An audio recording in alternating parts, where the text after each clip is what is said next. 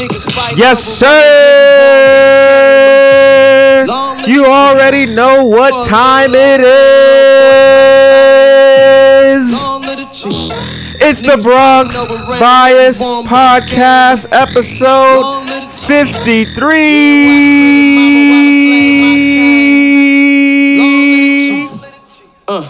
Cockroaches in the rats. Hand-me-downs with the packages. Mama put a little money in the mattress. Taught me how to make a silver spoon out of plastic. You can either sink, swim, or be the captain. Give the last word, I'ma give the last laughter. Now they say the dinner, why you dressing so classy? I don't want my best dressed day in a casket. You can either leave, follow, or get out the way. Make a fucking move, it will make my fucking day. Got 100-year plan, you just think about the day. Always been about time, more than been about pay. Y'all up with me, Hussein could've run with me. She come to find you, you'll come for me. At best, you could run a little company. Nigga, at worst, I could run the whole country. That's right, in the game like a brothel. That's why I don't judge a nigga's hustle. I Airbnb the crib like a hostel. Summer rate cheaper, cause the streets get hostile. Shut up, boy. This is fire from a hobby boy. So no, I won't record for your homie boy. I turn the party out like a naughty toy. Then I go and hide in plain sight like a lobby boy. Yes, sir. That you didn't know. No, we'll do it live. Fuck it. Do it live. Welcome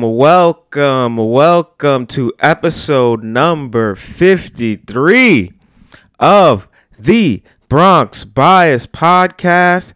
I am your host. My name is Denzel, a.k.a. Harry Potter, a.k.a. LeBron James. And we are back like Jordan wearing the faux 5. I want to start by saying thank you to everyone who tunes in, who likes, who subscribes, who shares, and who supports. Thank you to everyone who is active and engaging with me on the social media platforms. I truly appreciate all the love and all the support I receive from y'all. Thank you to all the essential workers out there. And thank you to all the people out here who are continuously using their voices to affect change in a positive way. We always have to start the shows with the thank yous, because the thank yous are very important. And we are going to have a great show today, man. A great show today. It is fully packed. It is packed. So, man, I'm really excited about today's show. And, man, I told you guys, too, before we even start, I told you guys last week, the weather last week was super good. It was in the mid 60s, you know, even the high 60s. We got to like 68 one day. It was nice and mild. And I told you guys, don't get too excited. Because what happened this week in New York? Right back down to the 30s and super windy. I knew it. That shit was just begging somebody. That was just a trap for somebody to get sick. I knew it. So winter ain't done with us yet. We got a few more days until we get into spring. And then it's going to take a few more days before it actually gets warm. So still wear them coats, you know what I'm saying? Because you could get got out here real easily. But I knew that weather was going to switch it up on us. I knew it because that's just how the weather be. You know what I'm saying? But anyway, beyond the weather and all that, I'm in an amazing mood. I'm in a tremendous mood, and I am ready to go. We're going to have a great show, so let's get it. I am in a very good mood. Today's intro was an amazing song. Amazing song by a great artist. It is called Long Live the Chief by Jidenna off of the album The Chief. And I love this song. It's high energy. You know, I try to pick all my songs when I intro the show with high energy songs. Just trying to get the mood right. You know what I'm saying? Like trying to get the energy right. Trying to just kind of like set the tone for the show.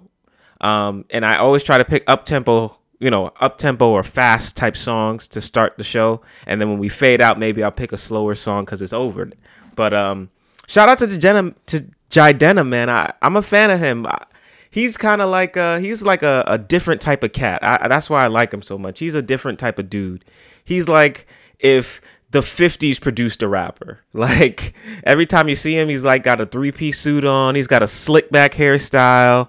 You know, he's got like, he wears like a wallet chain and a pocket square. Like he's a different type of cat. And that's what's so beautiful about rap to me. Anybody can rap and be dope. It don't matter what you look like. It don't matter where you from. It don't matter what you sound like. If you dope, you dope. And that's just the only thing you have to be. So shout out to Jidenna, man. I really love that song. I don't know what he's doing right now either. That was, the Chief came out, I want to say, in like 2017. And I don't know what the brother's been up to now. Maybe I'm just unaware. But I haven't really heard much from him since. But regardless, it's still a great song, and he's a super cool dude in my opinion. So shout out to Jidenna. We had to start the show with some good up-tempo shit, and long live the Chief. Now it's time for my favorite segment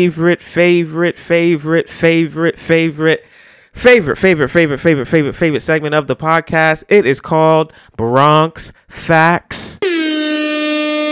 For those of you guys who do not know, or maybe it's your first time listening to the show, Bronx Facts is the segment I like to do at the beginning of each show, just to give one fact about the Bronx, New York, that people may not know, that people may have never heard of before, just to try and show how many great things, how many great ideas, and how many great people come from the Bronx, New York. So, without any further ado, your Bronx fact for today is: Help on the Way, located at 1344 Southern Boulevard, is a not-for-profit corporation that is committed to providing services and support to people with intellectual and developmental disabilities living in New York City. Established in 2006, Help on the Way is dedicated to assisting individuals in their quest to achieve the highest level of independence, inclusion, individuality, and productivity, both at home and in the community. Help on the Way was created out of the idea that each person has the potential for growth and personal development regardless of their disability. They carry the belief that each person is entitled to a meaningful life and should be empowered to pursue his or her life goals and aspirations. For more information and to see how to donate or get involved, you can visit their website at hotwny.org. And that is your Bronx Fact for episode number 53. Damn, son, where'd you find this? All right, so we're getting right to it today. We have a very special guest. Very special guest here today. She is a Bronx-based artist, writer, mental health advocate, and entrepreneur. Her name is Andrea Marie. How are you, Andrea? Welcome to the show. Welcome. Thank you. Thank you for that wonderful introduction. There weren't enough berries in there, but I love them all. I felt very special. Indeed. And you are very special. We only have very special guests on this podcast. Okay. But so you fit the criteria. Thank you so much. Yes. Thank you so much for having me. Andrea, how are you? I am well. I am feeling really good today on this rainy Bronx afternoon, but that's okay. It's all good. I am very well. Thank you for asking. And you? I'm doing well as well. I'm happy to have you on. I'm very excited to speak to people who are doing the things that you do. I think it's very important to have people like you and the work that you do in the field. So we're going to get right to it. So Andrea, can you tell the people where are some of the places that they can reach you if they want to get in contact with you or see all the work that you do? Okay. The main place that you can find me for now is on Instagram at Distractable Me. That's the handle. It is spelled DISTRABLEME,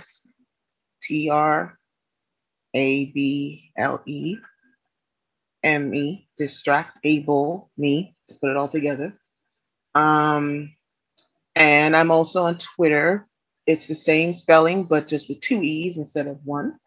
I also have my Statement Apparel merch at my Bonfire store. Bonfire, my store / Distractable Me. The link is in my Instagram bio in case anybody was like, what did she just say? So you have the link for that. That's also in my Instagram. So I would say that the best place to find me is on Instagram.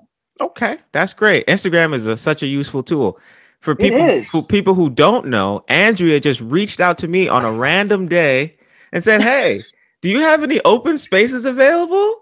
So that's just shows you how great Instagram is. Where someone says, "Hey, I do a pod. They want to come on." Mhm. It's open. It's an open platform where everyone could communicate and socialize. So it's a very useful, very useful. Instagram is awesome because Instagram has opened a lot of doors for me. It's opened a lot of doors for people to reach out to me who are mental health advocates, um, that wanted to invite me to poetry slams and open mics and Mhm. told me about galleries and curations and things like that, which, if we want to talk about, we can get into that. But it's just the fact that it is a huge platform Mhm. for connecting and collaborating. It's been amazing. It's really been amazing. Indeed, indeed. So, So, Andrea, how has, we've gone through such a rough year this last year, and even it's carrying over into this year. So, how has COVID and 2020 in general, how has that affected you and with that, you personally and all your business ventures? um, COVID affected me. Well, experiencing COVID affected me in two parts. The first part was I work for the New York City Department of Education. So I'm a full time worker for school systems. And Mm-hmm. so when New York went on pause in general, Mm-hmm. it affected everybody and some people more than others where they didn't have a job at the end of the day, but I still did by grace. And even though I could still come to work, well, actually, we shut down physically, but we were still working remotely. But just think about it, the fact that we were still employed Mm-hmm. speaks volumes.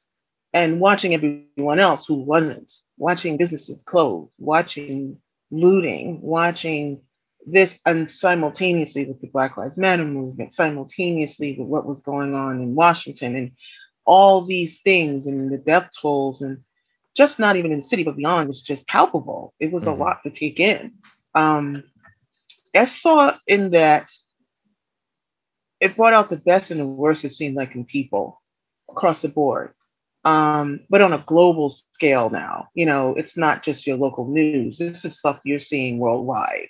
Mm-hmm. Um, this is an historical time that when this happened, if not what 100 years goes by before we had a pandemic of this magnitude, if not worse. So um, it affected me because it showed me, like I said, how humanity can be, what Mm-hmm. we go through, what we experience, what we take for granted, and the spirit of humanity, how we can connect, how we can reach out, how we can help each other any way we can when we don't have, when we need, with the food lines growing, people were still feeding the hungry, with um, the tolls, the death tolls rising, people were still going out from making masks to volunteering food to volunteering cooking to pantries, being stocked with whoever had excess, who Mm-hmm. had money, who were working. So the community spirit was strong in ways I've never seen before.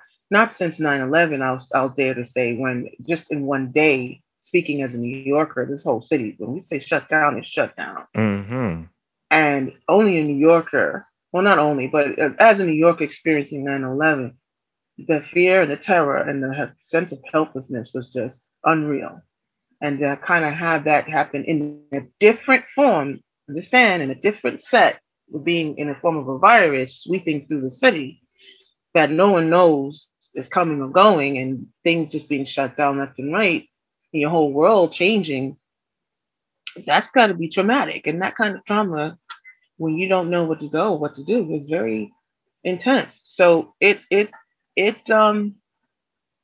really changed it really reiterated my perspective on how humanity can be a great source of support. Okay. And we can still rise above no matter what we go through, no matter what happens to us. We will find a way. We just don't know how to be any other way. When it comes to the business, it was the catalyst, I feel like, for the inspiration behind me coming out of my shell and being more open about my advocacy as a peer mental health advocate because I Hmm. lived with PTSD. I was diagnosed in 2012. So I had a slight trigger when the pandemic started spreading around and things started shutting down and we were isolated and confined to our homes. And I remembered from my treatments how to handle and how to manage. And I said to myself, how else is everybody handling? How else is everybody dealing with things? And even though I'm just one person, what could I do to make a difference, even if it's in some small way? Hmm. And I was already, actually, before the pandemic happened, I was already raising funds for the National Alliance of the Mental Ill. They have what's called NAMI walks, like a lot of organizations where they have walks to raise funds. They were having theirs, and I participated for the first time. I was actually starting my own team. I never had a team before. And when everything shut down, I was like, well, what am I going to do? How am I going to raise funds? So I heard about Bonfire, which is a website that helps people like make designs and make t-shirts, either for their groups or for their events and stuff like that. And they have an option of raising funds. So you can start a store or you can raise funds. And they just basically do all the work for you. They do like how Shopify kind of works, but Yep. it's just their own, this is their platform.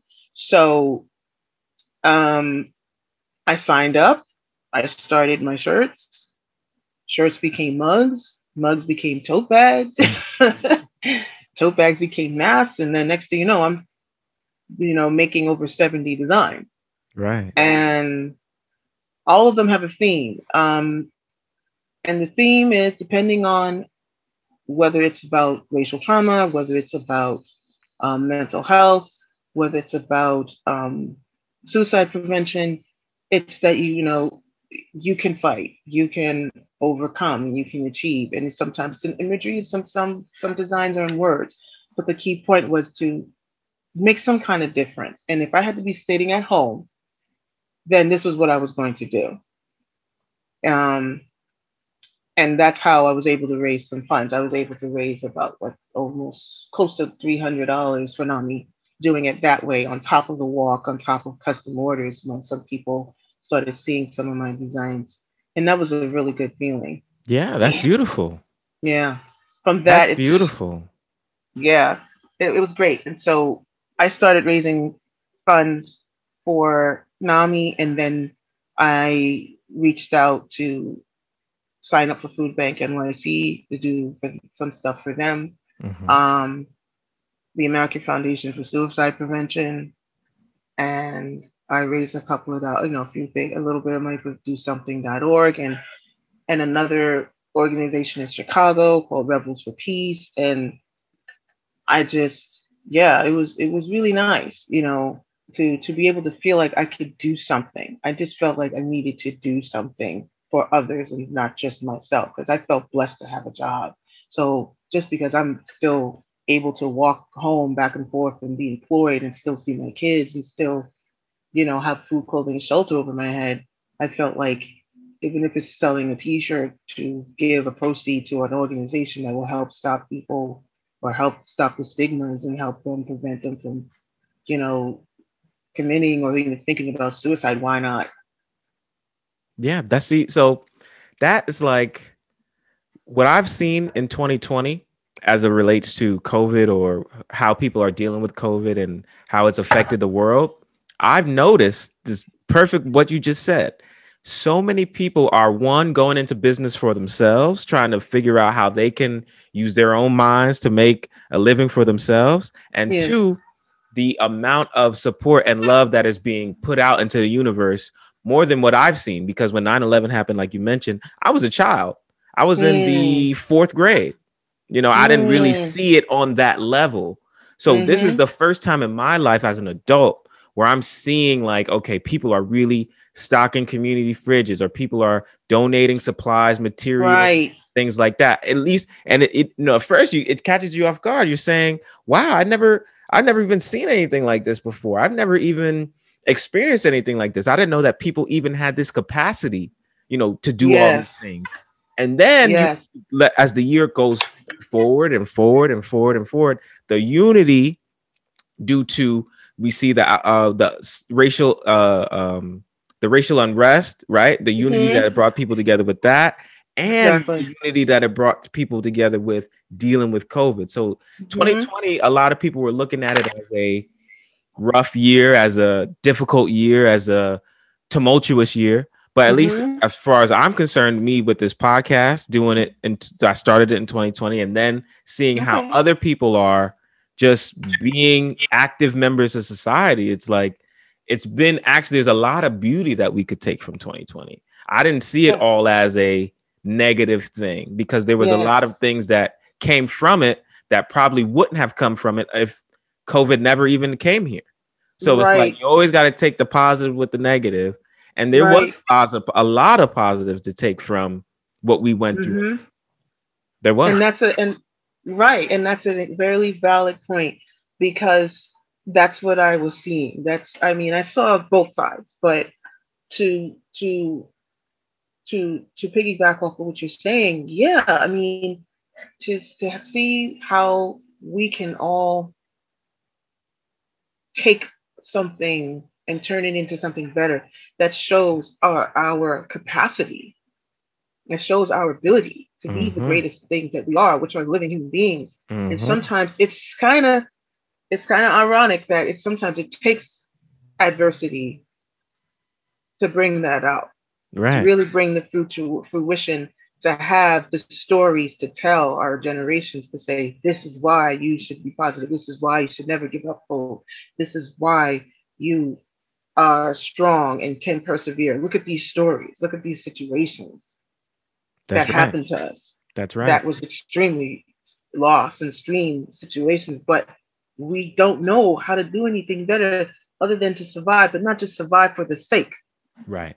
But to survive for the hope of the future, right? The betterment of the future, the reaffirmed passion that we have as human beings, that we're going to be okay no matter what, and we're going to have joy, and we're going to have all those things. You know, we just need to figure out how to get it done, and once we do, there's no stopping us. 100%, 100%. That's you put a bow on that perfectly. That was great. That was great. You did. You tied that up nicely. So Andrea, it's important for me to have on people like you, because in our community and from what I see dealing with people, my friends, my family, and just people in the world that I've come in contact with, the words mental health bring forward a lot of different emotions and feelings. But usually in our communities, it's always seen as a negative. If someone is struggling with anxiety, with depression, with PTSD, with schizophrenia, even, they generally feel like they are an outcast. They feel like they won't receive the proper love or treatment, or people won't understand them and what they are going through. And oftentimes, because of those feelings, people don't seek treatment. People don't seek help. People don't know that there's a community of people out there who deal with the same things. So it's very, very important for me to bring on people like yourself. I had Jamal on also, who is a mental health advocate with the Black Matter Apparel brand. Yeah. And the first question I want to know, yes, the guy, the homie, shout out Jamal. That's I'm a brand ambassador. Good guy. That's a great brother, man. That's the tribe right there. Yes, yes. So the first question I want to ask you is, what inspired you to start your career focusing on mental health? It piggybacks off of what we just discussed. I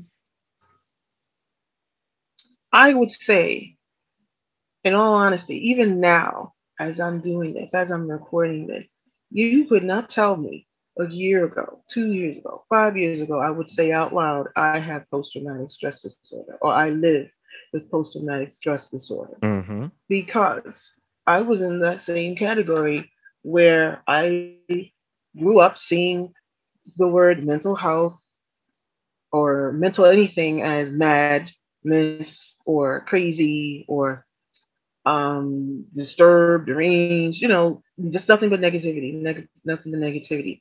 Now, don't get me wrong.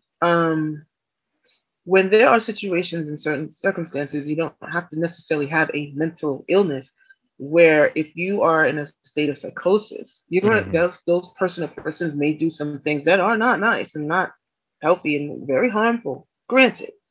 However, um, that's not the status quo for everybody. Okay. That's a state of psychosis. It is what it is. It's a state where in that particular situation, that person's mindset is just not right Mhm. at that time or at that moment. And that's not the broad brush when it comes to mental anything. Mental health is the seeking, desire, and maintenance of a sound mind and body, as well as it would be the equivalent of physical health. Your mental health is just as important to check up as it is your body. Mind and body work together. So when you have either situations where, let's say, you had an event in your life or events in your life that caused emotional stressors that were not, managed or not and handled or addressed, or if you had an accident and it's something happened to the cerebral cortex, the area where certain areas of the brain were affected, that may have affected mood, that may have affected cognitive abilities. Medications sometimes do this. We got to be careful because a lot of times we're seeing what we see on TV. We're Right. seeing what we see in movies. We're hearing what generation after generation has said that may not have understood what was going on.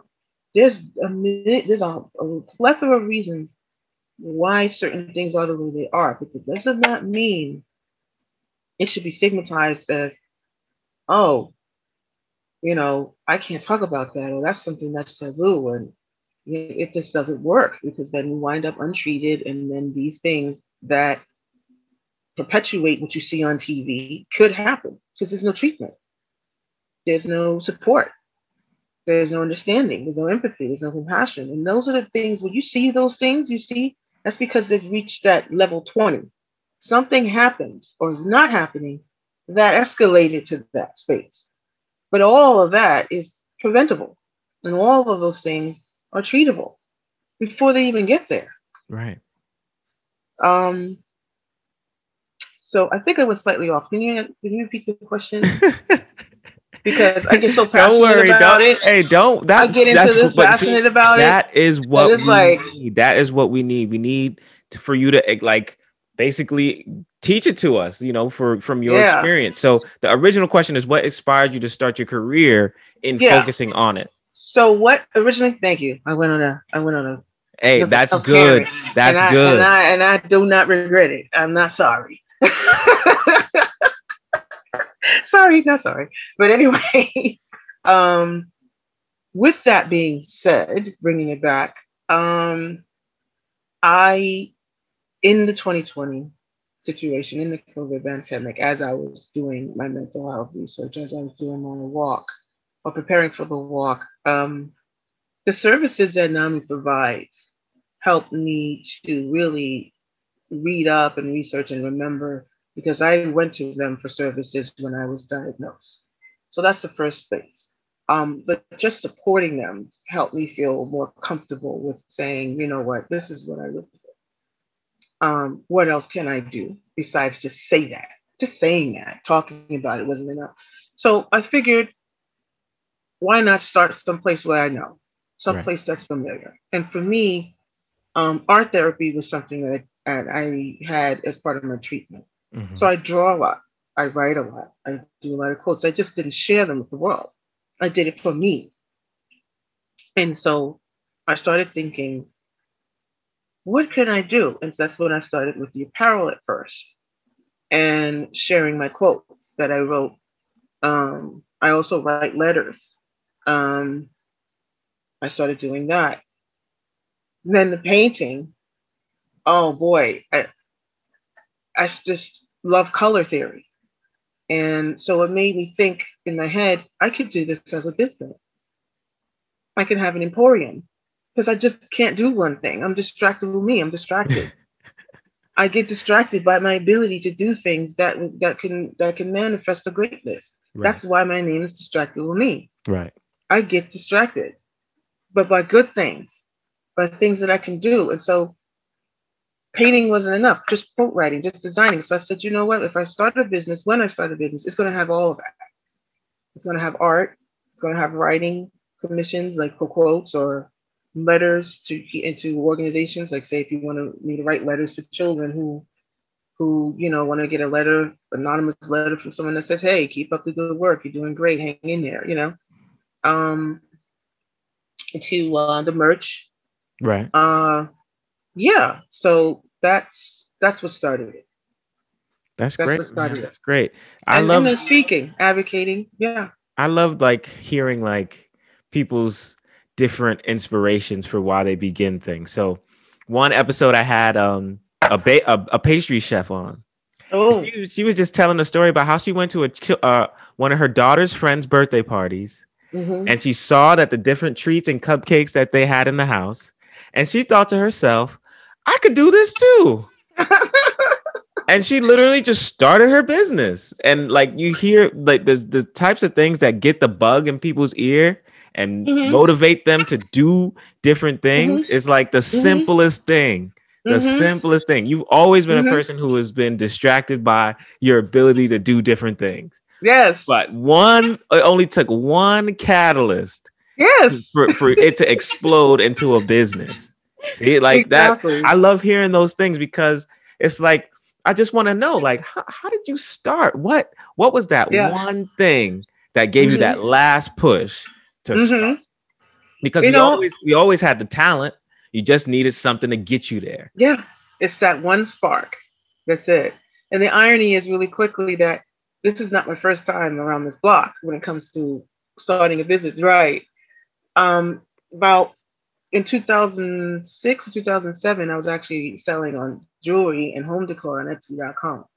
I've stopped since then. I mean, 2012 or 13, I stopped and I started working. So actually, I was working at home. I was a work-at-home mom. I had my son, and I was doing what I was doing because then I had a lot of traumas and I had a lot of things going on. And so again, art helped me feel better. It helped me deal with my emotions and what was going on, the ups and downs. And I just happened to learn from somebody, a friend, how to make jewelry.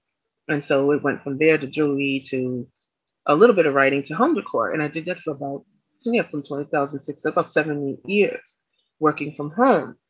So that was the catalyst to just deal with what was going on and turned it into a business. And even then I was giving portions, like in, I think some of my posts, it shows for the American Cancer Society and things like that, that even then I was still volunteering. And even then I was still thinking about the community. It was never always just, okay, I'm just going to make this money because I'm going through stuff. No, right. I actually still always thought about something or someone else, even in that time. Yes. So see, that's beautiful. That's beautiful. Yeah. So it's like a rekindling, I guess, but just in a different direction. Yeah. See, I love hearing those things. So the next question I have for you is, what do you want to convey, or what would you like your overall message to be with your movement? You know, when I think about it on a real level, what do I want to do with this podcast? What is it that I want to really accomplish with this? And I think about how I just want to give people the motivation into using their voice. You know, your voice matters in more ways than you think it does. Yes. You know, and it's not just necessarily recording on a podcast and putting it out. It could be what you do with your family and your friends, what you do in school, what you do with your community, just using the voice or using your environment to fuel what you would like to see out of it. You know, a lot of times you have these ideas of, man, I wish my school had a great music program. Well, why can't you then say, you know what, I want to see if I can make that happen. I want to partner with some non-for-profits. Maybe we can get some sponsorships. That's just an example. So when I do my podcast, it's just like, I want to let you guys know that, hey, I'm just a guy from the Bronx. You know, I'm just out here seeing the same world that y'all seeing. But it's something that is extremely valuable to me to put these messages out of positivity, of unity, of love and passion, and that you can that you can, whatever it is that you want to do, you can do it, right? Yes. That's what I love to push out with this podcast. Beyond Yes. we make jokes and we have fun and stuff. We talk about crazy people, but beyond Yes. that is just I want to put that message out. Like whatever it is that you want to do, you can do it, and your voice is something that's something that is very powerful. So with Distractible Me and with all your other business ventures, Yes. what is the overall message of it? What is that one thing that you want people to stick to when they see you and they see your products? One thing I want to stick to is I close my eyes and I visualize my manifestation. I want people, whether they see a shirt, whether they put a shirt on around their body, whether they hang up a painting on their wall, whether they download a quote to put in their office for their therapy sessions so their clients can come in and see. That's what I want. I want to see my work transcend as a message of I can do this. Everything's going to be okay. That I don't need to have special things or special names or special titles to make a difference. Okay, because like you say, you're typical Bronx. I'm a typical Bronx girl. I'm a typical mom. I'm a single mom. I don't have degrees. I don't have any of those things yet. But the fact of the matter is that this is where I am right now. And just like you,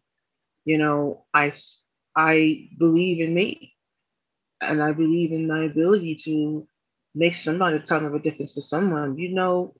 Words are powerful. Indeed. Images are powerful. People are powerful because that's where they come from. They come from that spirit source within you that's encased in an organic being. But when you put a pen to paper, when you put a print on a shirt, when you put a brick on top of brick on top of brick, that's coming from a human being. Even if you typed it into a machine to make it do it, you created that idea. You created that design. And the power of the mind is just phenomenal. It's a spirit guide led, mission, but the mind makes the mechanics happen. And what I want to convey is that pretty much what my motto says, that you can get distracted by your abilities to manifest your greatness. So if you see something that I created and it moves you and it inspires you, or it educates you, or it makes you curious, then I accomplished what I wanted to accomplish. Well, what is this about racial poetry? But what is this about mental health? But what does she mean get distracted? What is she talking about? I want the conversations to start. I want the chin rubbing to begin. I want the thinking to be continued, a conversation that can lead to what we just talked about. Somebody saying, you know what? I could start an organization, or hey, you know what? I could, get out there and protest. I want my voice to be heard. I heard I'm really good at speeches. Maybe I should continue. You never know. You never know. And it can start from anything from apparel to a piece of paper that you see a pretty design on, or anything. You just never know, because the human spirit is limitless. Yes, indeed. Let me give you some snaps, like we had a poetry slam. Give you some snaps. Yeah. And I'm so proud of you. I'm going to say really quickly, Thank you. So proud of you. It just gave me goosebumps just hearing your story about having your first podcast and what inspired you. Brother, I commend you, and I'm inspired just by being here talking to you. I'm telling you, you would never got me on an air to talk about anything out loud anywhere. Like, no.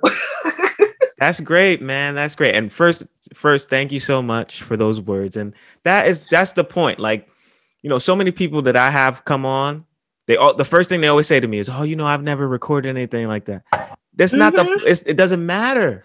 It doesn't matter, because what you have to say, regardless if you are a mental health advocate, or if you started a small business, or if you're a teacher, if you're a car salesman, Yes. Unique lived experience that is worth hearing. You may Yes. encounter something in your life that maybe there's somebody in Alaska who had the same experience you had.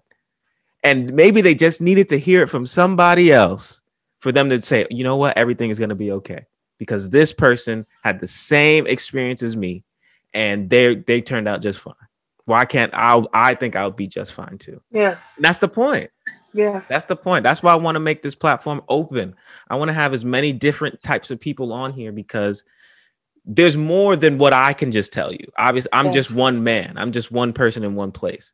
So when I have the opportunities to speak to different types of people, you get different types of shows because people have different interests, people have different experiences, and people have different stories. And that's why it's like so great that I can have all these different types of people on because you get to hear something different every single time you tune in beyond just what I'm saying.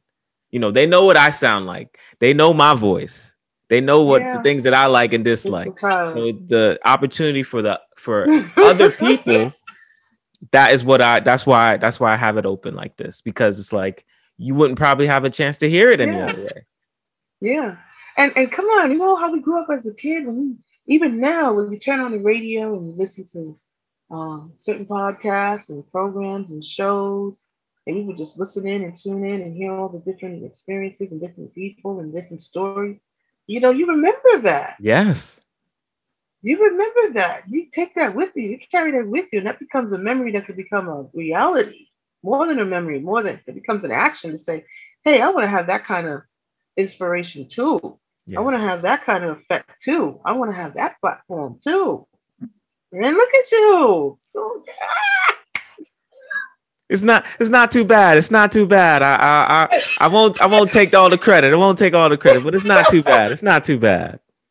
All right. So the next question I have for you, Andrea, is what are some shortcomings or pitfalls that you had to try and overcome when you started your journey in this field? You know, with me, it's just, you know, I was recording my voice. I was putting my voice out there. I was putting myself out there. And I had a lot of nervousness about it. How am I going to be received? Are people going to like me? Are people going to like what I'm saying? Are people going to even be interested? But, you know, once you fight past that and you push past that, you realize all of the things that it could bring to you because you stuck with it. So in your journey or in your experience, what were some of the biggest things that you had to overcome when you started in this journey? I say the same thing, negative self-talk. I have to say that number one, negative self-talk, you know, and whose best friend is fear. Right. Okay. Negative self-talk and fear, they're like best friends, they're besties. Okay. The fear was whispering to negative self-talk. Yeah, start telling her, you know, people are going to think she's crazy. She's talking about PTSD, and then her family's going to be in problems, and they're going to have this, and they're going to have that, and all these things. And in my head, it tried to talk. It tried to whisper to me. And I ignored it. I thought about it. It got a few minutes of thought. So that's how much attention it got. Right. It didn't get any more. Because as I said, I think the more I started reading, the more I started becoming more exposed to others who are mental health advocates. And the more in my therapy too, because I do have a therapist. Okay, we started talking, the more support I got. So in the beginning, I would say negative self-talk trying to affect me. Fear trying to stop me. Sometimes physically it's fatigue. Sometimes I have a lot of pain in my body. My eyesight is changing. I don't see things the way I used to see, and I don't know if that's just from hereditary or something medical I need to get checked out, but it's just the fact that I'm aware. So those are challenges, but they're challenges I work with. They're challenges that I'm working on. They're not something that I'm going to sit and let stop me. I may have to modify things, but it doesn't stop me. So I would say those things. Okay, that's great. And it's not, I always try to, I think my mom used to say it all the time. Sometimes you take the loss, but you don't lose the lesson, and you got to turn all your tragedies into triumphs. That's it. Straight up like That's that. it. That's it.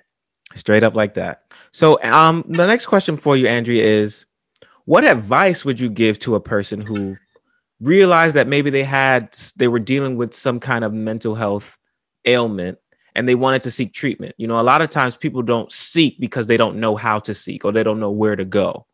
So, is there any advice that you can give to a person out there who maybe don't know or are aware that they are dealing with something in terms of their mental health and they would like to seek some treatment for it? Well, first and foremost, if they have a question about anything and they're not sure if it's even mental or has to do with mental, but if they're not feeling right, if they are just feeling off, or if they are having difficulty dealing with certain situations, they finding themselves with a lot of emotional stressors, Mm-hmm. getting upset easy, getting frustrated easy, 1 minute feeling happy and another minute feeling sad. Before we put the label mental health on it, first it has to be what's going on with me. And if they can speak with their physician and explain what their concerns are. Something as simple as it starts with a conversation, basically. Hey, I don't know. I feel like I'm having mood swings that I don't understand. My friends or my family saying, 1 minute I'm snappy and the next minute I'm sad and the next minute, I've been tired a lot lately. It starts with a conversation. The physical health has to get checked out. And sometimes it could just be something physical. And because you don't know what it is, it's affecting your mood. So once that's passed, then um, be open. Try your best to be open to say, if everything checks out, to say, well, maybe should I, can you recommend an assessment? Maybe I should see uh, a therapist, or do you recommend anyone? Do you have a department here or something for psychology or counseling or something? Because I still feel the way I feel. I still get moody. I still feel fatigue, even though you're telling me everything's fine. Maybe I need to maybe there's something else. Be okay with that. It starts with the person to say, I'm not okay. And I know I'm not okay. Something just doesn't feel right. Push past what you think other people will think. Push past. I know it does sound harder than what I'm saying. It's not that easy to just say, well, yeah, it's easy for you to say. I get it. I get it. Um, it doesn't even have to be said out loud. It could be even in an email to your physician. If you don't have a physician, or if you're not in treatment, there's the National Alliance. I'm not plugging them, but I am plugging them. They have a helpline. There's NYC, well, for New Yorkers at least. I can speak for New York. There's NYC Well, Mm-hmm. which is a confidential service where you can call up and say what I just said. And that is, I don't know, something's going on with me. I'm not sure what it is. Can I talk to someone? I need to figure this out. And they'll help you. They'll speak with you and they'll see what medically can be done for you, what resources are there for you. So my point is reach out. Mm-hmm. But it starts with the conversation with yourself to say, am I okay? Oh, I think I'm okay, but sometimes I'm just off. Or I seem to be affecting people around me in a negative way, a little too much. Maybe I need to get a second opinion Mm-hmm. from somebody that doesn't know me. Sometimes it's the way you talk to yourself. You can have a conversation and say, too many times my kids seem like I'm snappy and I'm irritated or whatever. And maybe it's just them, or maybe it's not. Maybe I need to just do a quick assessment just to see. I'm just curious. Start with a conversation like that, and you may never know what you find out. It's true. Okay, so it starts with that, and there's resources online. You can Google free counseling services or confidential counseling services in my state, or just type in Google, who can I talk, where can I go to talk about my mental health? It starts with research after you talk the conversation. If you don't have a physician, if you do have a physician, talk with your physician and have an open conversation. Keep it real, real, real. And if you're not satisfied with what they have to say, that's okay. That's when you go to resources in your area. Just type it in and see what they have and check them out. Most of them are free. You don't need insurance to have a conversation. Very true. Very You true. just See, don't. great. That's great advice. And I hope whomever is out there who needs to seek some treatment, if they're having a little difficult time right now, reach out. Reach out. The internet is a beautiful place with a lot of information. You have Yeah. access to so much more than our forefathers had and previous generations had. So the internet is a beautiful Mhm. place, and Mhm. there's a lot of And resources available. yes, I agree. And Instagram has a lot of resources. I mean, a lot of these organizations we're talking about have Instagram. Legit, nonprofit, 501c. Oops, I'm saying what you know what I mean. Yes. Legit. They're not just, oh, I'm just saying I am because I am. No, they're out there and they have links and they have services. Just you can hashtag, you can look it up in Google, and Mm-hmm. the social media platform can be a positive thing for people who are looking for services confidential. That's a key word. Confidential. You don't have to give out your personal information Right. just to do research. Right. So Andrea, the next question I have for you is, what keeps you motivated in this space? When I think about why do I feel so energetic to come in here and do this podcast every week? And I never had that feeling with any other previous place of employment that I had.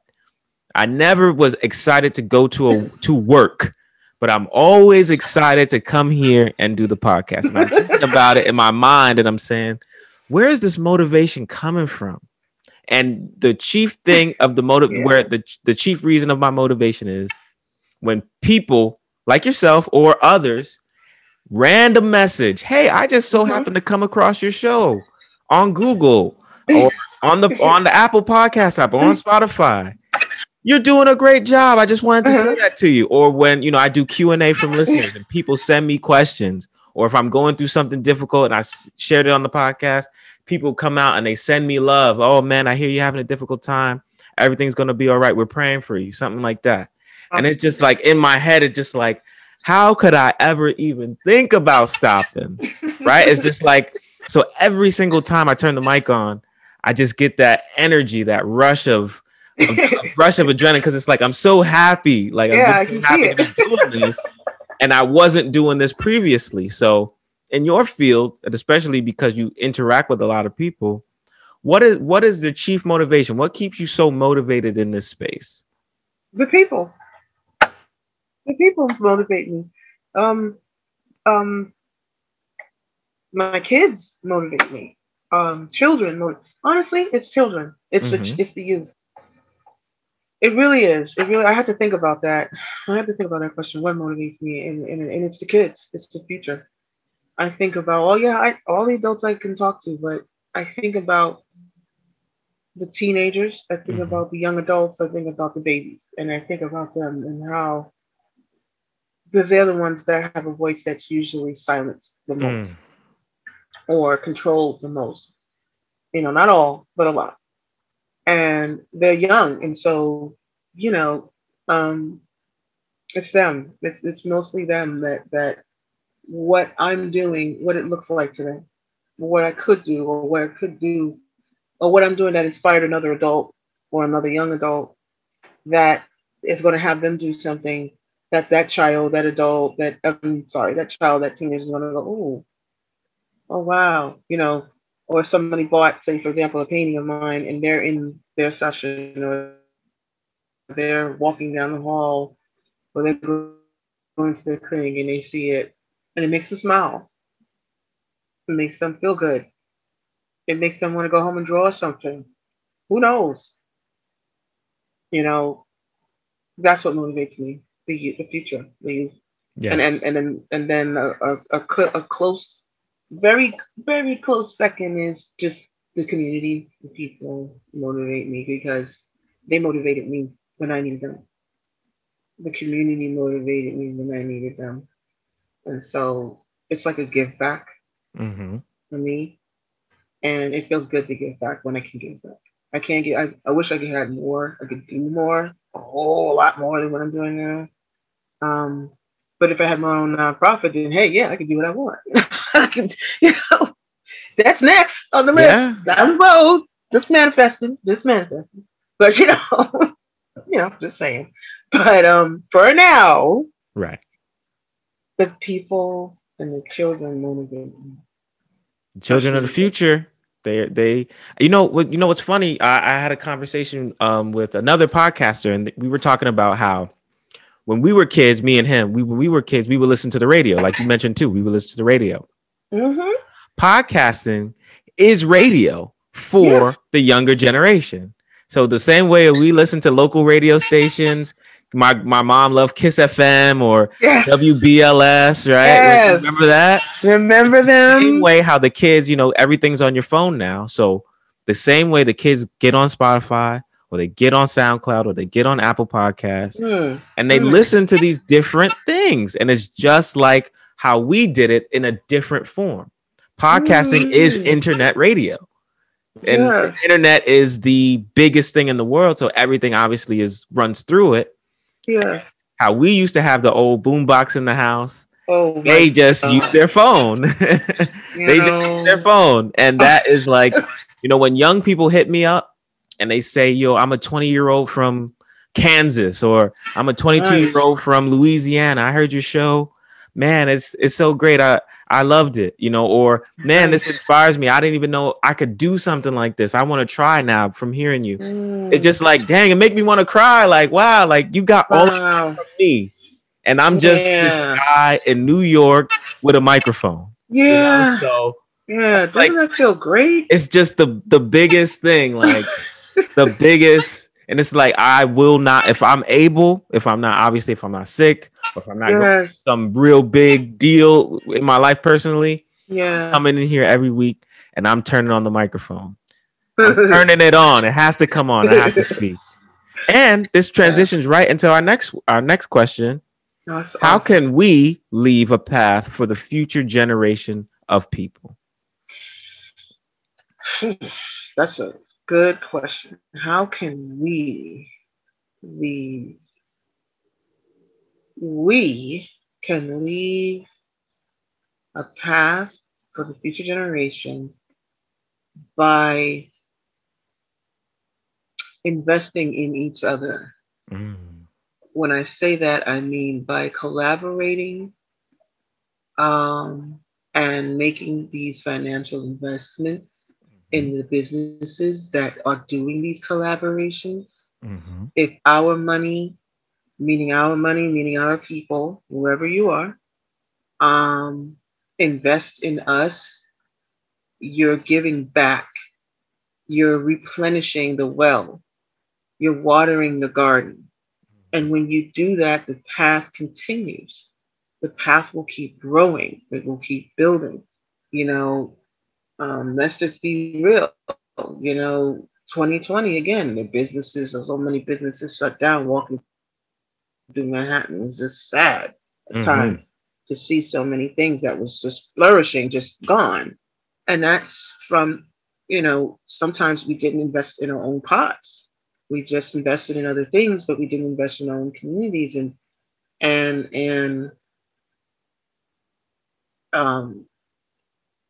we can keep that path going by investing in each other, by investing in our businesses, investing in the dreams and hopes of others, financially, marketing, spreading the word, and some things are much simpler, like baking that pie, for that group, that gets together every week, that's hungry, and needs to get that extra push to get through that dissertation so they can go to the college, so they can make that speech about why, they need this nonprofit organization. You understand? You see where I'm going with this? Or for my community in Brooklyn, da da da da. Or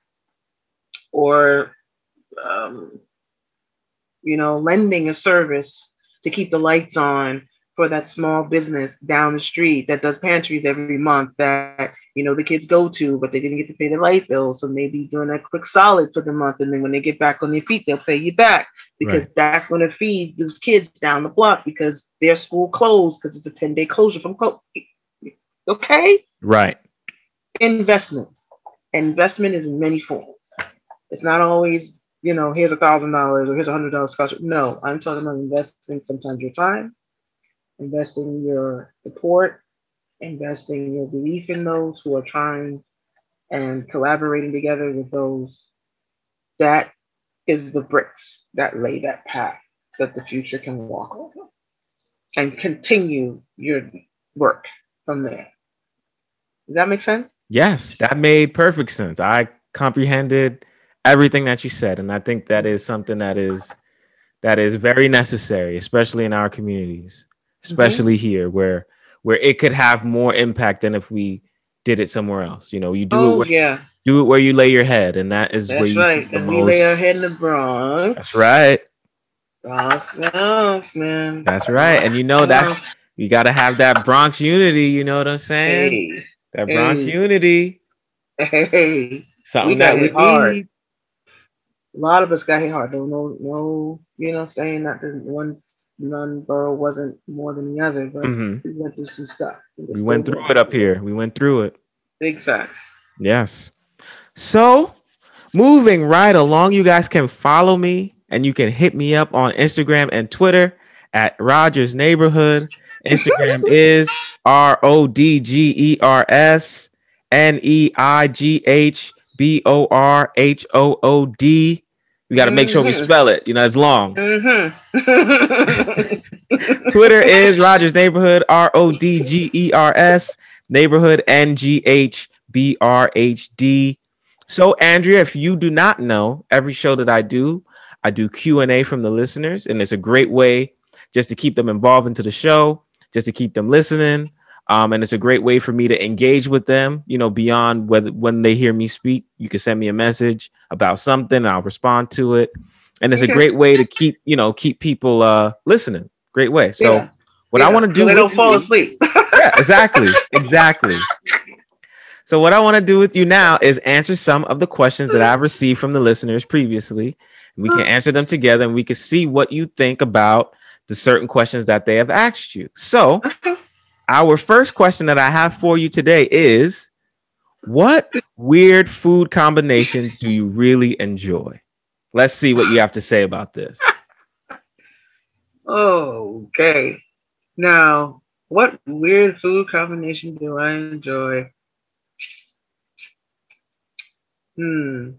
I like sushi with ranch. Wait, I'm not done yet. I can hear half the audience like, what the? Fill in the blank. Sushi with barbecue sauce and ranch. So you like to go to get sushi with ranch dressing and barbecue sauce. We heard it all. We've heard it all on here. I had you've heard it all on here. I had a guest who said they love chocolate chip cookies with mayonnaise. Oh, I did chocolate chip cookies. Wait. I did that. Well, yeah, shaking your head like, nah, I ain't going to dinner with Joe. Nah, I had cookies with not mayonnaise, but what was that? It was chipotle. Oh, it was some spicy sauce. It was Chipotle like, mayo. Chipotle mayo. Yes. Yum. Delicious. You got to know. See, now you have to explain that to me. Beyond the sushi with the ranch dressing and the barbecue sauce, you got to explain that to me. What does a cookie with chipotle mayonnaise taste like? You got to explain, and not only explain it to me, explain that to the audience. What does that even taste like? And then how do you even discover that? Okay, wait, my stomach hurts. Hold on. Okay, what happens? Chipotle is spicy and it's hot, so it's. I wanted to just see. I was just curious. With food. I kind of experiment anyway, and I started liking certain spicy flavors because before I couldn't stand them, and it just looked good. I just was wondering because chocolate chip is sweet, the cookie is sweet, the chips is sweet, So I said, I wonder what it would be like to have a little kick, like a little heat and some spice, but still be sweet at the same time. And so I tried it, and I was like, oh, okay. So if you get the sweetness at first, and then after a while, it's like, ooh, and then it starts heating up, and it's that spice, but you still got that sweet aftertaste. So I don't know. That's just me. Whatever. Okay, well, guys out there, I'm not gonna try this, but if you guys try it, feel free to send me a message. Let me know how that went for you. And then maybe I'll read some of you guys' responses on the show. But I'm telling you, I am not performing the scientific method on that. I can see the messages now. Oh man, I heard the green bark emoji. Yeah, the little sick emoji. I can see the green barf emoji. I can see the sick emoji. I can hear that's disgusting, nasty as blank. Like, I don't care. Well, yeah, the question is, what combinations do you really enjoy? Not what I like. That's right. Exactly. So I'm going to get some now. I want some cookie tag. This is what we'll do. After when we wrap it up, you could treat yourself to a nice sleeve of chocolate chip cookies and all the Chipotle mayo that you want. Mm-hmm. That's right. Okay. I don't understand, man. The chocolate chip cookies and mayo. So this is the second time I'm hearing it. So this is not like an isolated thing. This is a common thing. See, not mayo, Chipotle mayo. Oh, you put a little wrinkle on. You put some seasoning on. Spicy. What's next? Well, my stomach started. I can't talk. I'm crying. Oh God. So, Andrea, the next question from the listeners that I have for you is, what recent experience has made you feel old? So I'm going to go first with this one. I got two for this one. The first one was, I was speaking to a younger person, and we were talking about the Zodiac. And I said, what's your sign? And they said Gemini. I was like, okay. Oh, so you're Gemini. I said, okay. So you're like you're like Dr. Jekyll and Mr. Hyde. Oh, no, you didn't. I thought that was a commonly known thing. Dr. Jekyll and Mr. Hyde.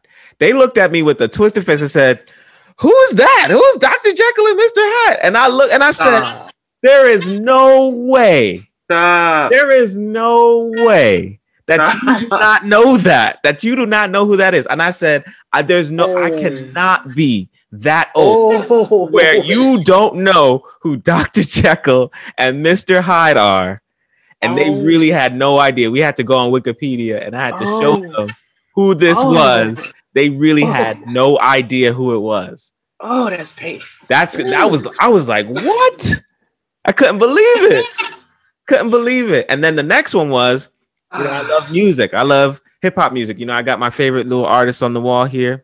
I see. Cool. And I was talking about, and I was like, I was singing. I just said, I quoted Outkast. Outkast, Andre 3000 and Big Boy. Yes. And I was like, I think I said, shake it like a Polaroid picture, right?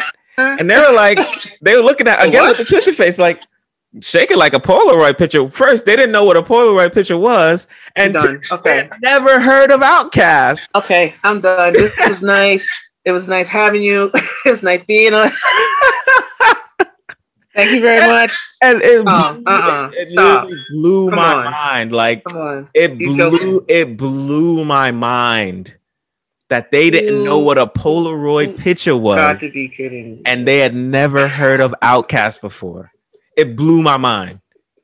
And I'm like, I know I'm not old. I'm in my late 20s. Yikes. I'm not. Yikes. But it's just funny just to see the differences in generations. Like, oh God, and that makes it worse. When you talk to like a 20-year-old person or a 19-year-old person, you're really like, wow, like there's so much of the world that you haven't even seen. Like, wow. And I'm not even that much older than you are. Yeah. So those are the recent experiences that made me feel old, and I'm not old at all. So I can understand the Polaroid. well, I mean, yeah, I understand. Okay. Everyone takes pictures with their phone I can now. understand. I can understand the Polaroid. That I can see.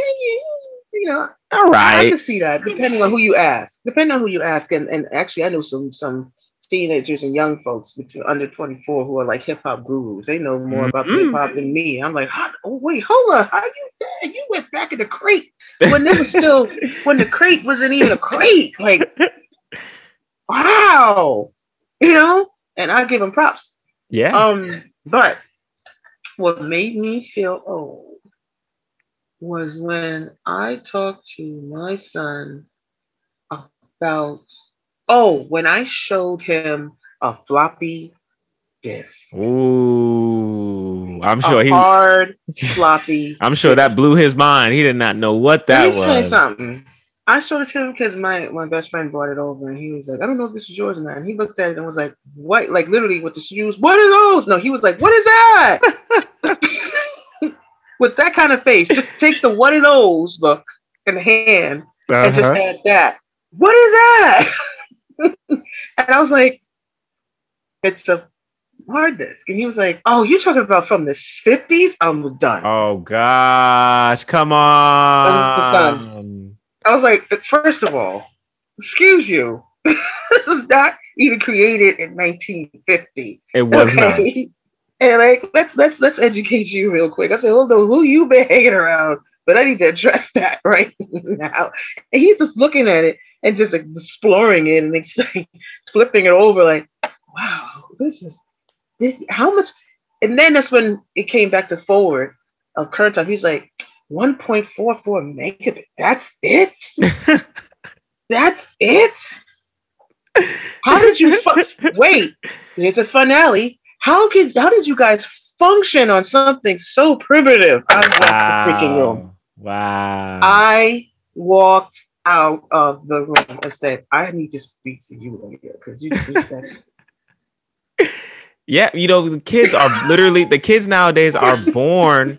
They are born with all of this technology in their hands. Like, you know, like they're born being familiar with all of this stuff. So when they see stuff from back in the day, floppy disks and old CDs, you know, like they really like shocked by it, or even just like old music or old technology like Polaroids. Like they really like just blown away by it because they've never seen it before.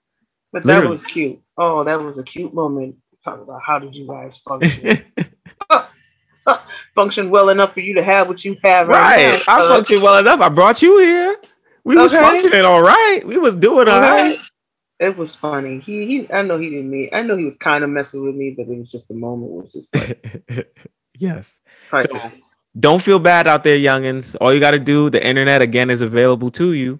When us old heads say something that you never heard of before, you just gotta Google it.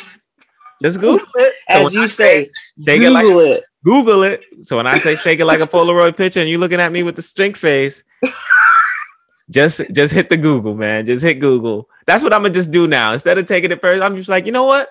Google it when you get time. I don't have really time to explain it to you, but Google it though. When you get like 5 minutes, just Google it and you'll know what I mean. You're gonna know that. Exactly. That's gonna be our creative solution for it. Exactly. Just Google it. Just Google it.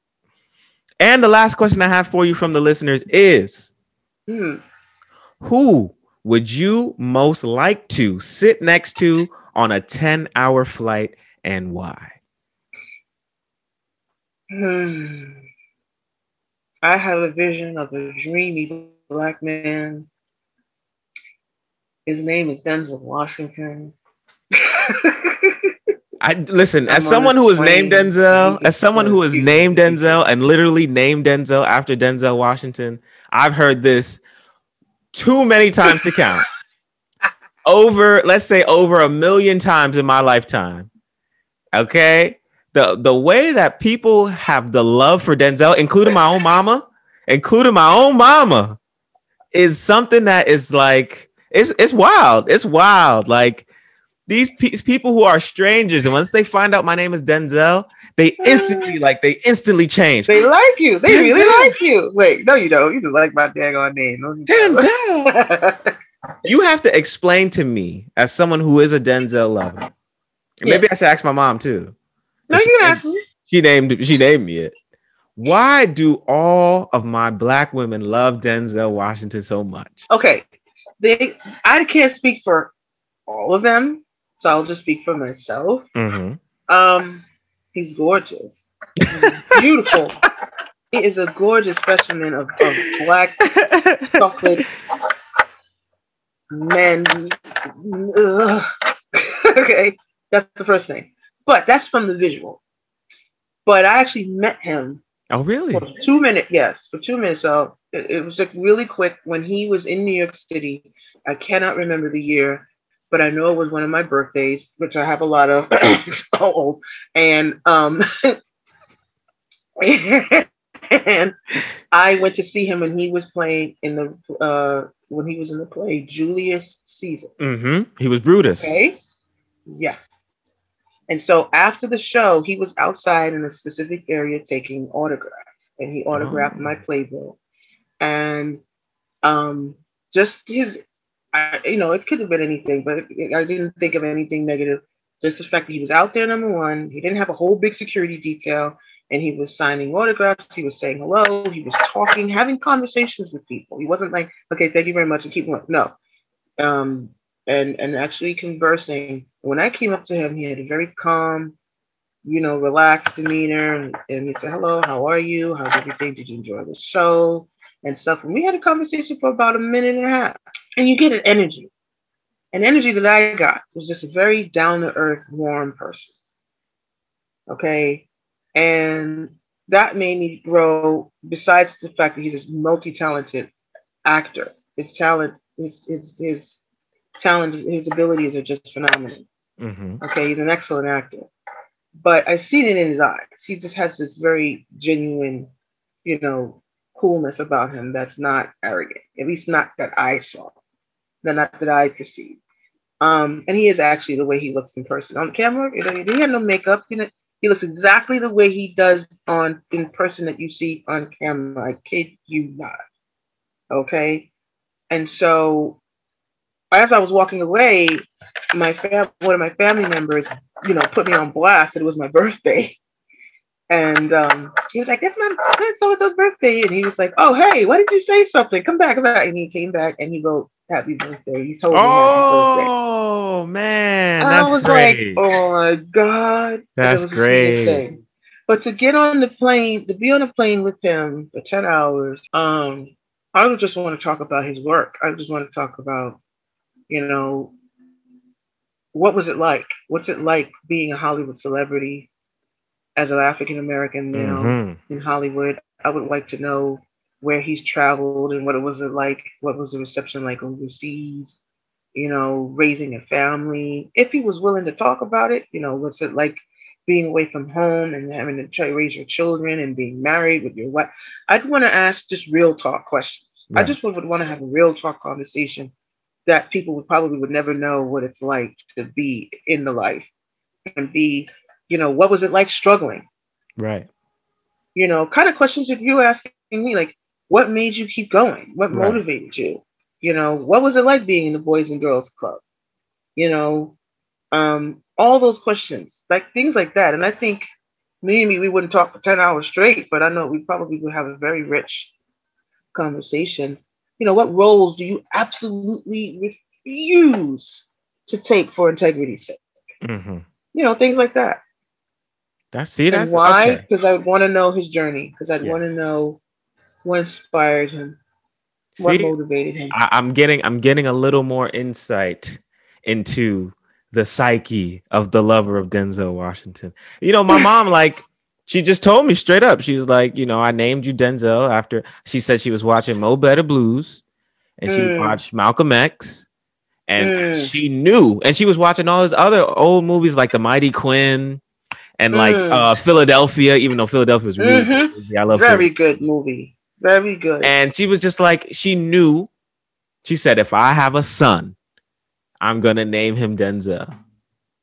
She just was sitting at home, just watching the movie. You know, they had, the VCR back then, just watching the movie, sitting back, relaxing.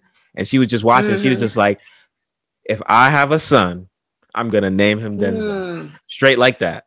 She wanted to manifest that Denzel swag in her head. Like, oh, manifesting. I'm manifesting my son, name him Denzel. And whatever the spiritual energy that he had will hopefully will manifest into the universe and come through my womb into my child.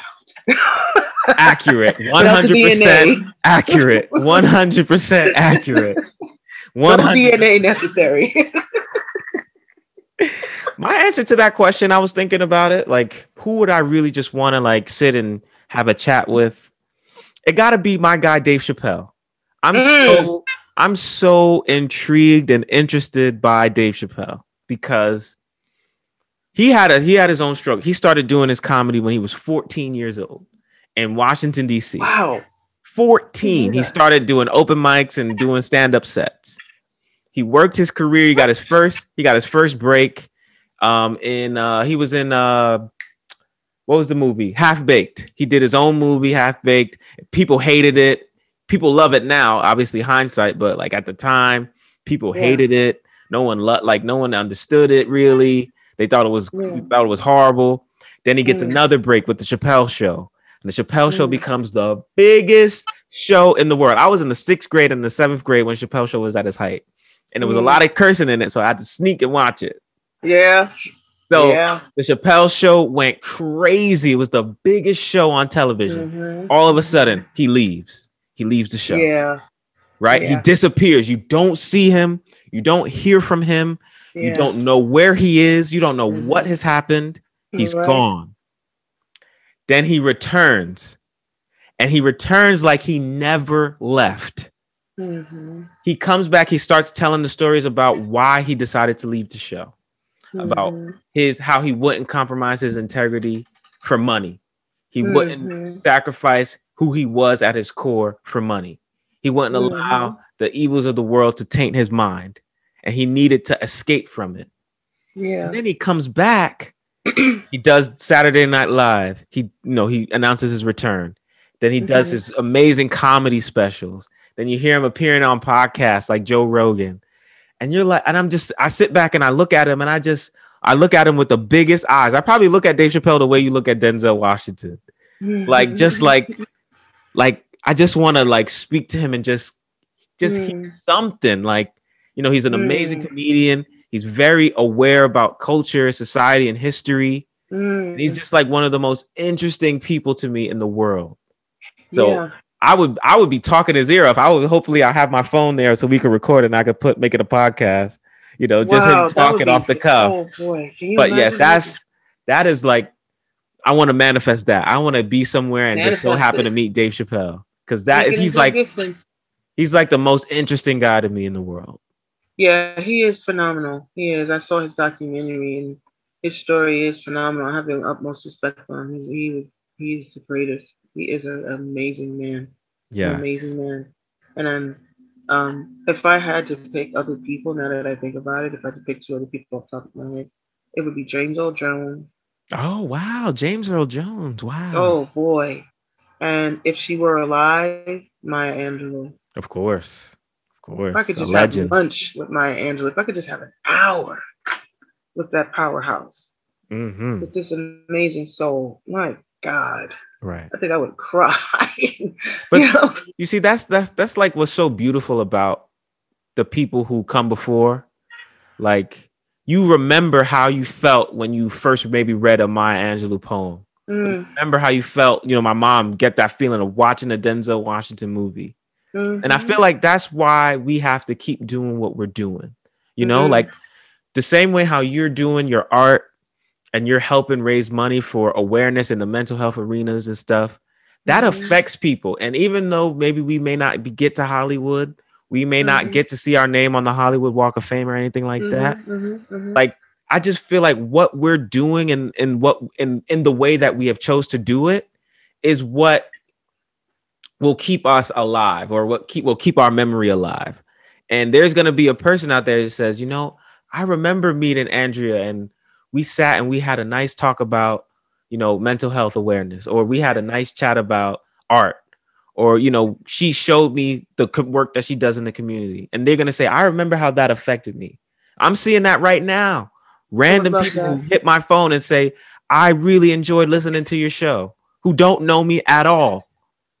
And it's just like, back to the motivation. It's like, I know that I cannot stop, because the people who did it before us, legends like Malcolm X and Martin Luther King and Thurgood Marshall, Frederick Douglass, Harriet Tubman, Nat Turner, the list goes on. And people like Dave Chappelle, who we love, or Denzel Washington, or Maya Angelou, or whomever, Michelle Obama, whoever, they have an effect on us, and they leave a lasting impression in our minds that is priceless. There's no amount of money that you can get that will make you remember the first time I laughed at a Dave Chappelle joke. There's no amount of money that's gonna, bring that back to me. And I'm like, I'm sitting here and I just do my pod and I just think about that. Like, wow, like even if it's not the biggest podcast in the world, there are people who listen to this, and Denzel will leave a lasting impression in their minds. That is, again, why I just keep doing it. I just why I won't stop doing it. And I hope that you won't ever stop doing what you're doing, or hopefully you've inspired enough people so they could pick it up and carry it when you have to stop, And that's just like, when I just think about those things, when I think about my place on this world or why I'm here, no one really knows, but you just you just have this feeling, you went for it. And look at, I don't even think about it in terms of money. Everyone is worried about money. I'm just worried about cultural contributions. That's all I'm worried about. Yeah. That's all I'm worried about. How can Denzel help the community? How can Denzel spread his messages out? And how will Denzel be remembered? That's the only things that I think about.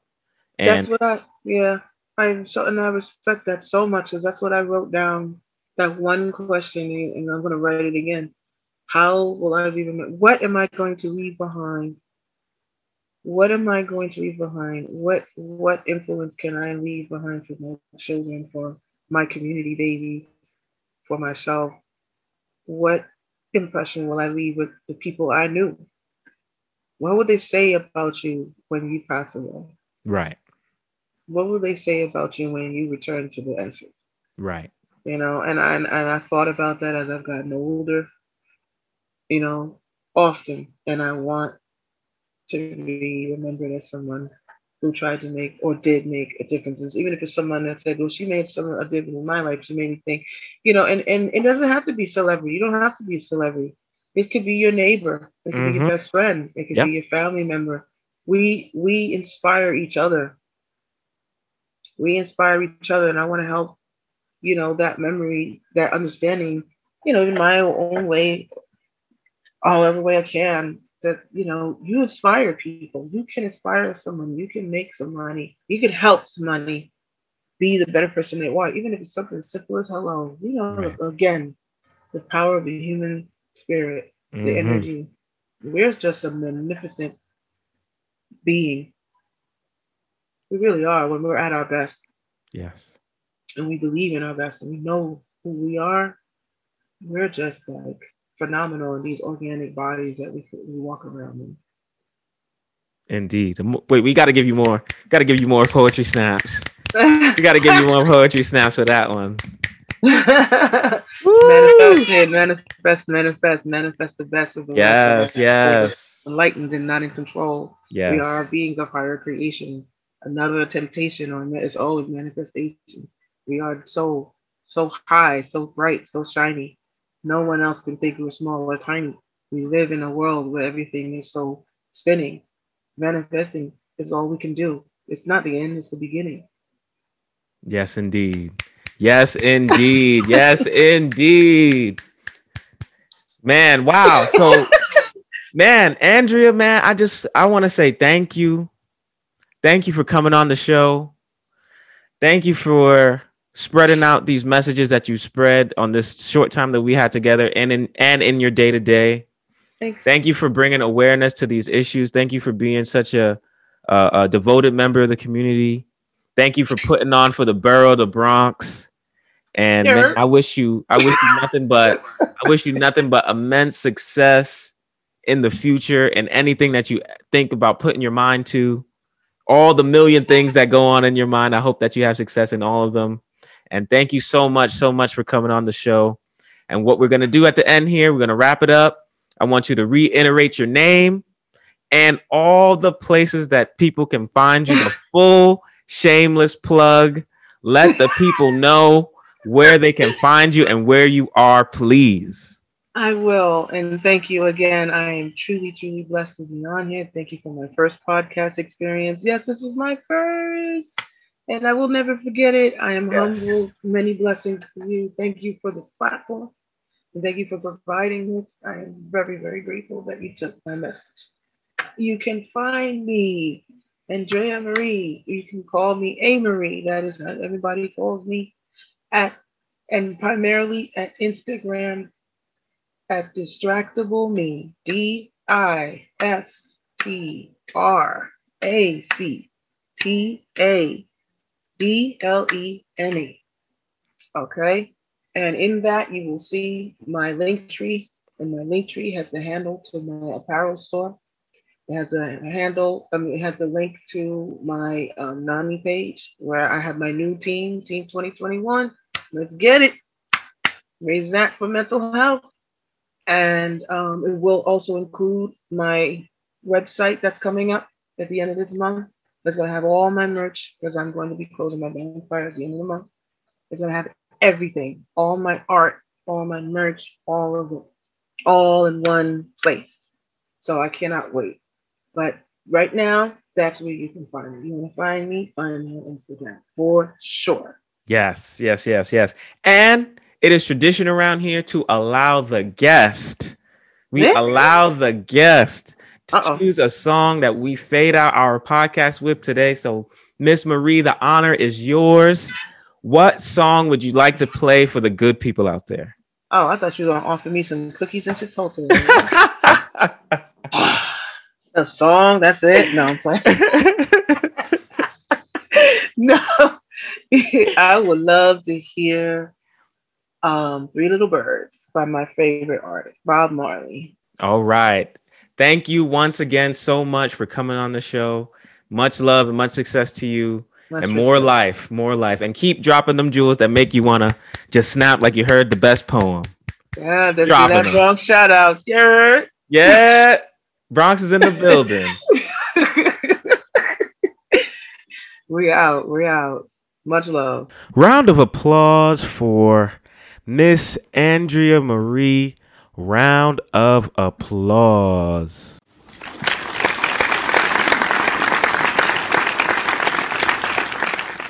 Now, before we get out of here, we got to talk about maybe two things. I hope that I can get them in a quick fashion.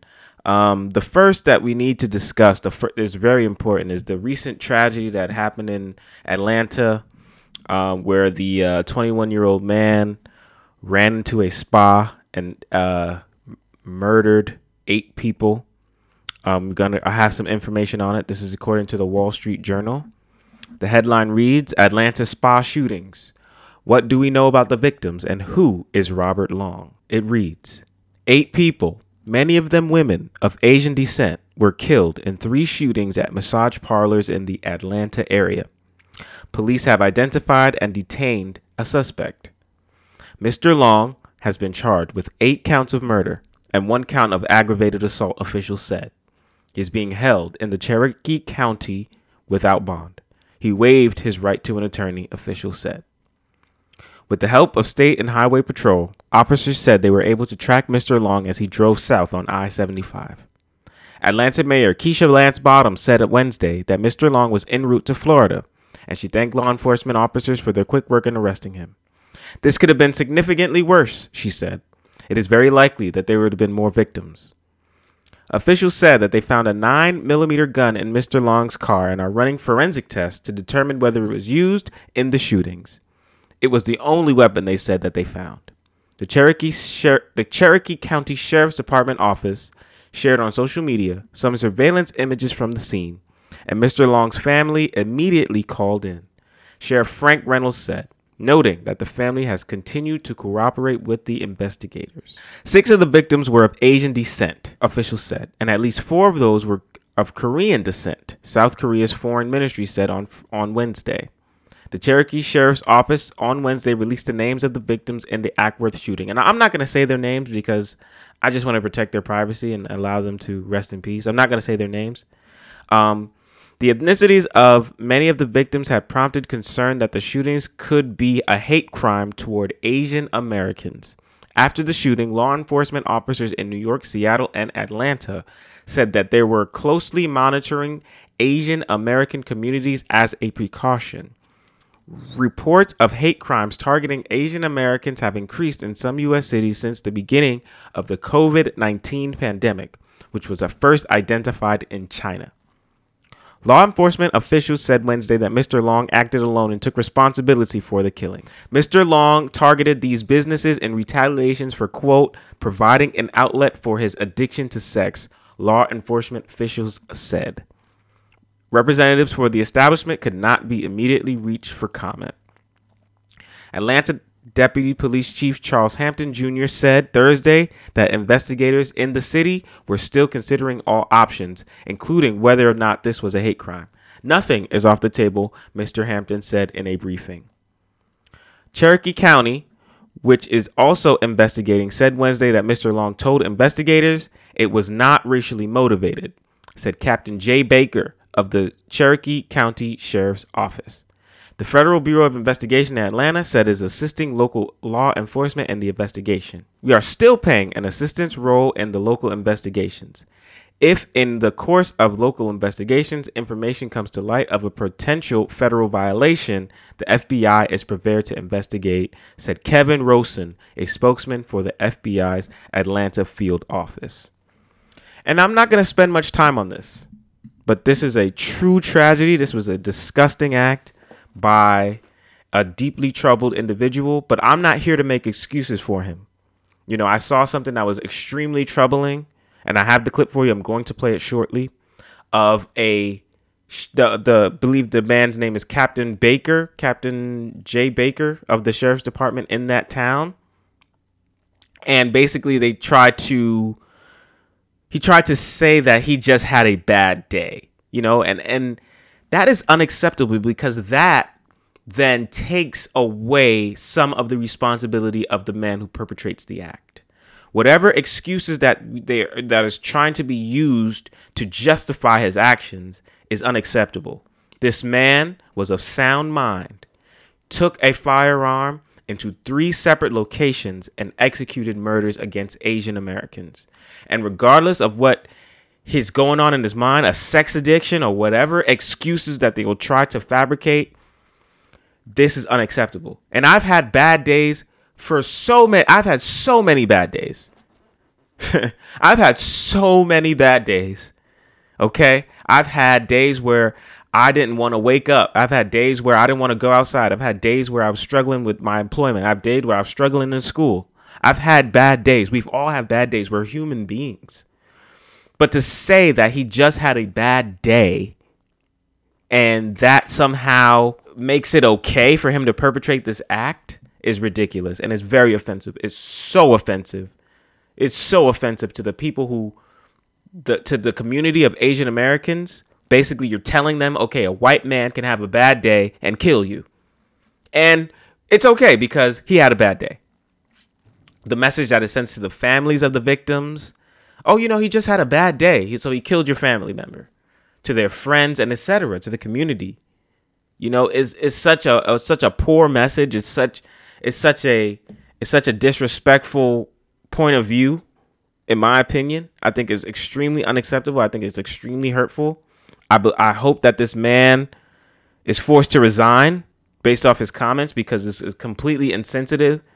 And this is why I don't like police. We've had episodes about me talking about the police since way back as like what's episode 17, you know, of this podcast. I've been talking about the police, you know, with the George Floyd situation, with the Breonna Taylor situation, with the racial and civil unrest, all those things. I've been talking about the police and how the police are not there for the protection of non-white people. And that's just what I think. We can look at all the examples of how a white person who murders is treated compared to black victims who are targeted by police, or black people who do the same thing, and the consequences are much worse. We've had a number of domestic terrorists in the country, and it's recent. We had Dylan Roof, who murdered 9 black people in South Carolina. We had Kyle Rittenhouse, who attended the George Floyd protests and murdered people. We had this young man, Robert Long. We've had the man, I believe in Tennessee, I don't know his name, who set off a bomb and blew up an entire street. And the way that it is received, the way that the public handles it, news outlets and police, they try to paint them as they're the victim.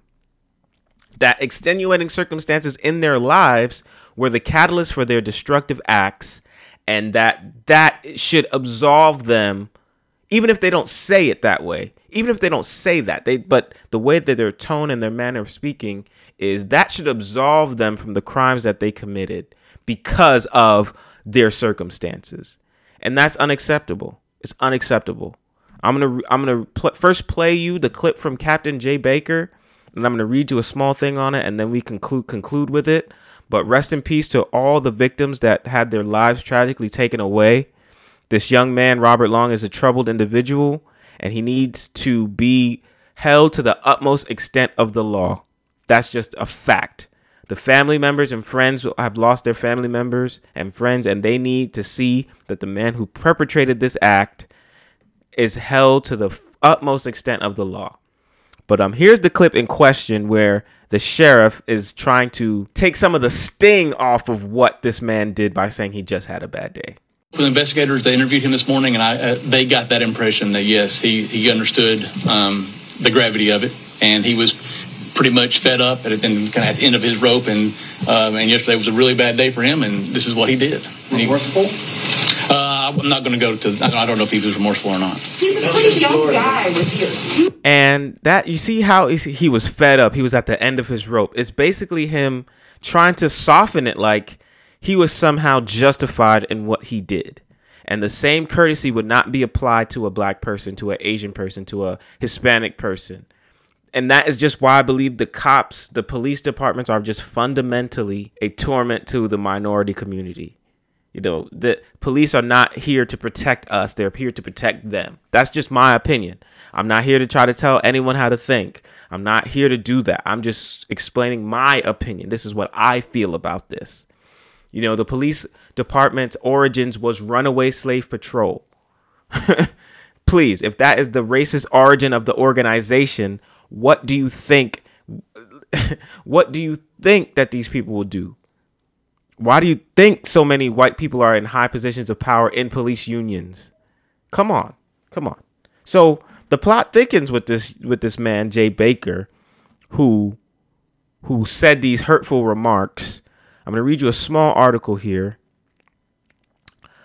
This says, the Cherokee County Sheriff's Department has officially issued a statement on Captain Jay Baker's bad day comment. County Sheriff Frank Reynolds expressed regret over any heartache Baker's words may have caused, insisting the captain did not intend to disrespect the victims or downplay the horrific tragedy that has left 8 people dead. Captain Baker had a difficult task before him, and this was one of the hardest in his 28 years of law enforcement, Reynolds wrote. I have known and served with Captain Baker for many years. His personal ties to the Asian community and his unwavering support and commitment to the citizens of Cherokee County are well known to many. On behalf of the dedicated women and men of the Cherokee Sheriff's Department, we regret any heartache that Captain Baker's words may have caused. So basically, this guy, Reynolds, is doing the same thing Baker did. Oh, he just had a bad day. That's not an excuse. It's not an excuse. But there's more. A Georgia official, Jay Baker, is facing mounting backlash over his alleged anti-Asian posts. Jay Baker of the Georgia Cherokee County Sheriff's Department has been accused of promoting racist, xenophobic graphic t-shirts that read, quote, COVID-19 imported virus from China. The post featured several close-up images of the shirt designs as well as the print shop where they could be purchased. And his caption when he promoted these shirts was, place your order while they last. He posted another one that said, "I love my shirt. Get yours while they last."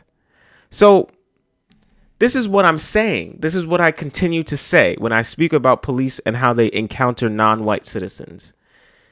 The police department, or whatever sheriff's department or law enforcement, is fundamentally at its core racist.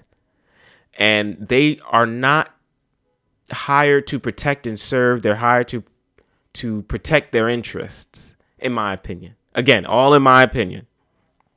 And something like this, where you see how he will try and manipulate media to try to make this guy seem like, oh, he was just a regular guy who had a bad day, instead of saying this guy is a criminal, a terrorist, and should be held to the utmost extent of the law. And you see why they act like this when white people commit murders. When Dylann Roof murdered 9 people, they took him to Burger King. When Kyle Rittenhouse murdered 2 people in a protest, he waved to the cops. The police let him walk by. This is something that continues to happen. You cannot blind your eyes to it and say, oh, this is just an isolated incident. Oh, there's just, not all cops are bad. Well, listen, if you represent this organization that is fundamentally evil, then how can you separate it? And that's just my opinion on it. I just want to say rest in peace to all of the victims who were murdered in this tragic occasion. And I hope that they do their proper due diligence and do not let this man skate. He is a domestic terrorist who should be treated as such. And we've all had bad days. We're human beings. We are human beings. We've all had bad days. The world is not friendly all the time. But if any person of minority went and perpetrated a heinous act, it wouldn't be he just had a bad day for him. It would be lock this criminal up, this thug, and this menace to society. And you can't tell me that shit is not real and that's not true. So again, rest in peace to all of the victims. And I hope that 1, Jay Baker is fired or forced to resign. And 2, that the perpetrator of this act, Robert Long, is held to the utmost extent of the law. And that's all I have on that. And with all that being said, that, guys, will wrap it up. Episode number 53 of the Bronx Bias Podcast is in the books. I'm your host once again. My name is Denzel, a.k.a. Harry Potter, a.k.a. LeBron James. Special shout out and love to my guest for today, Miss Andrea Marie. I appreciate her coming on the show. I appreciate all the messages that she set out today. I hope you guys enjoyed what you heard. I want you guys to have a great week and a great weekend out there. Be safe. Continue to use all your COVID precautions because COVID is real still. And protect each other, protect your loved ones and your friends because the world it's a crazy place, man. That's all I can say about it. That's all I can say. So just be safe out there. Protect your family and your friends and your loved ones however way you see fit.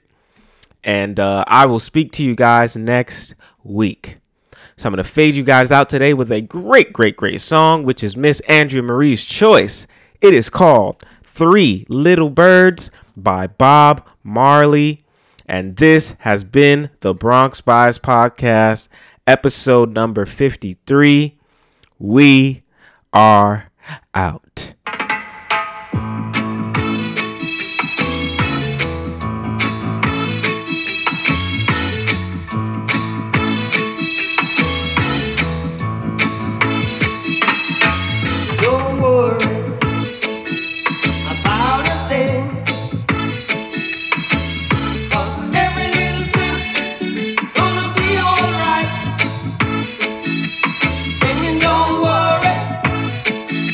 About it.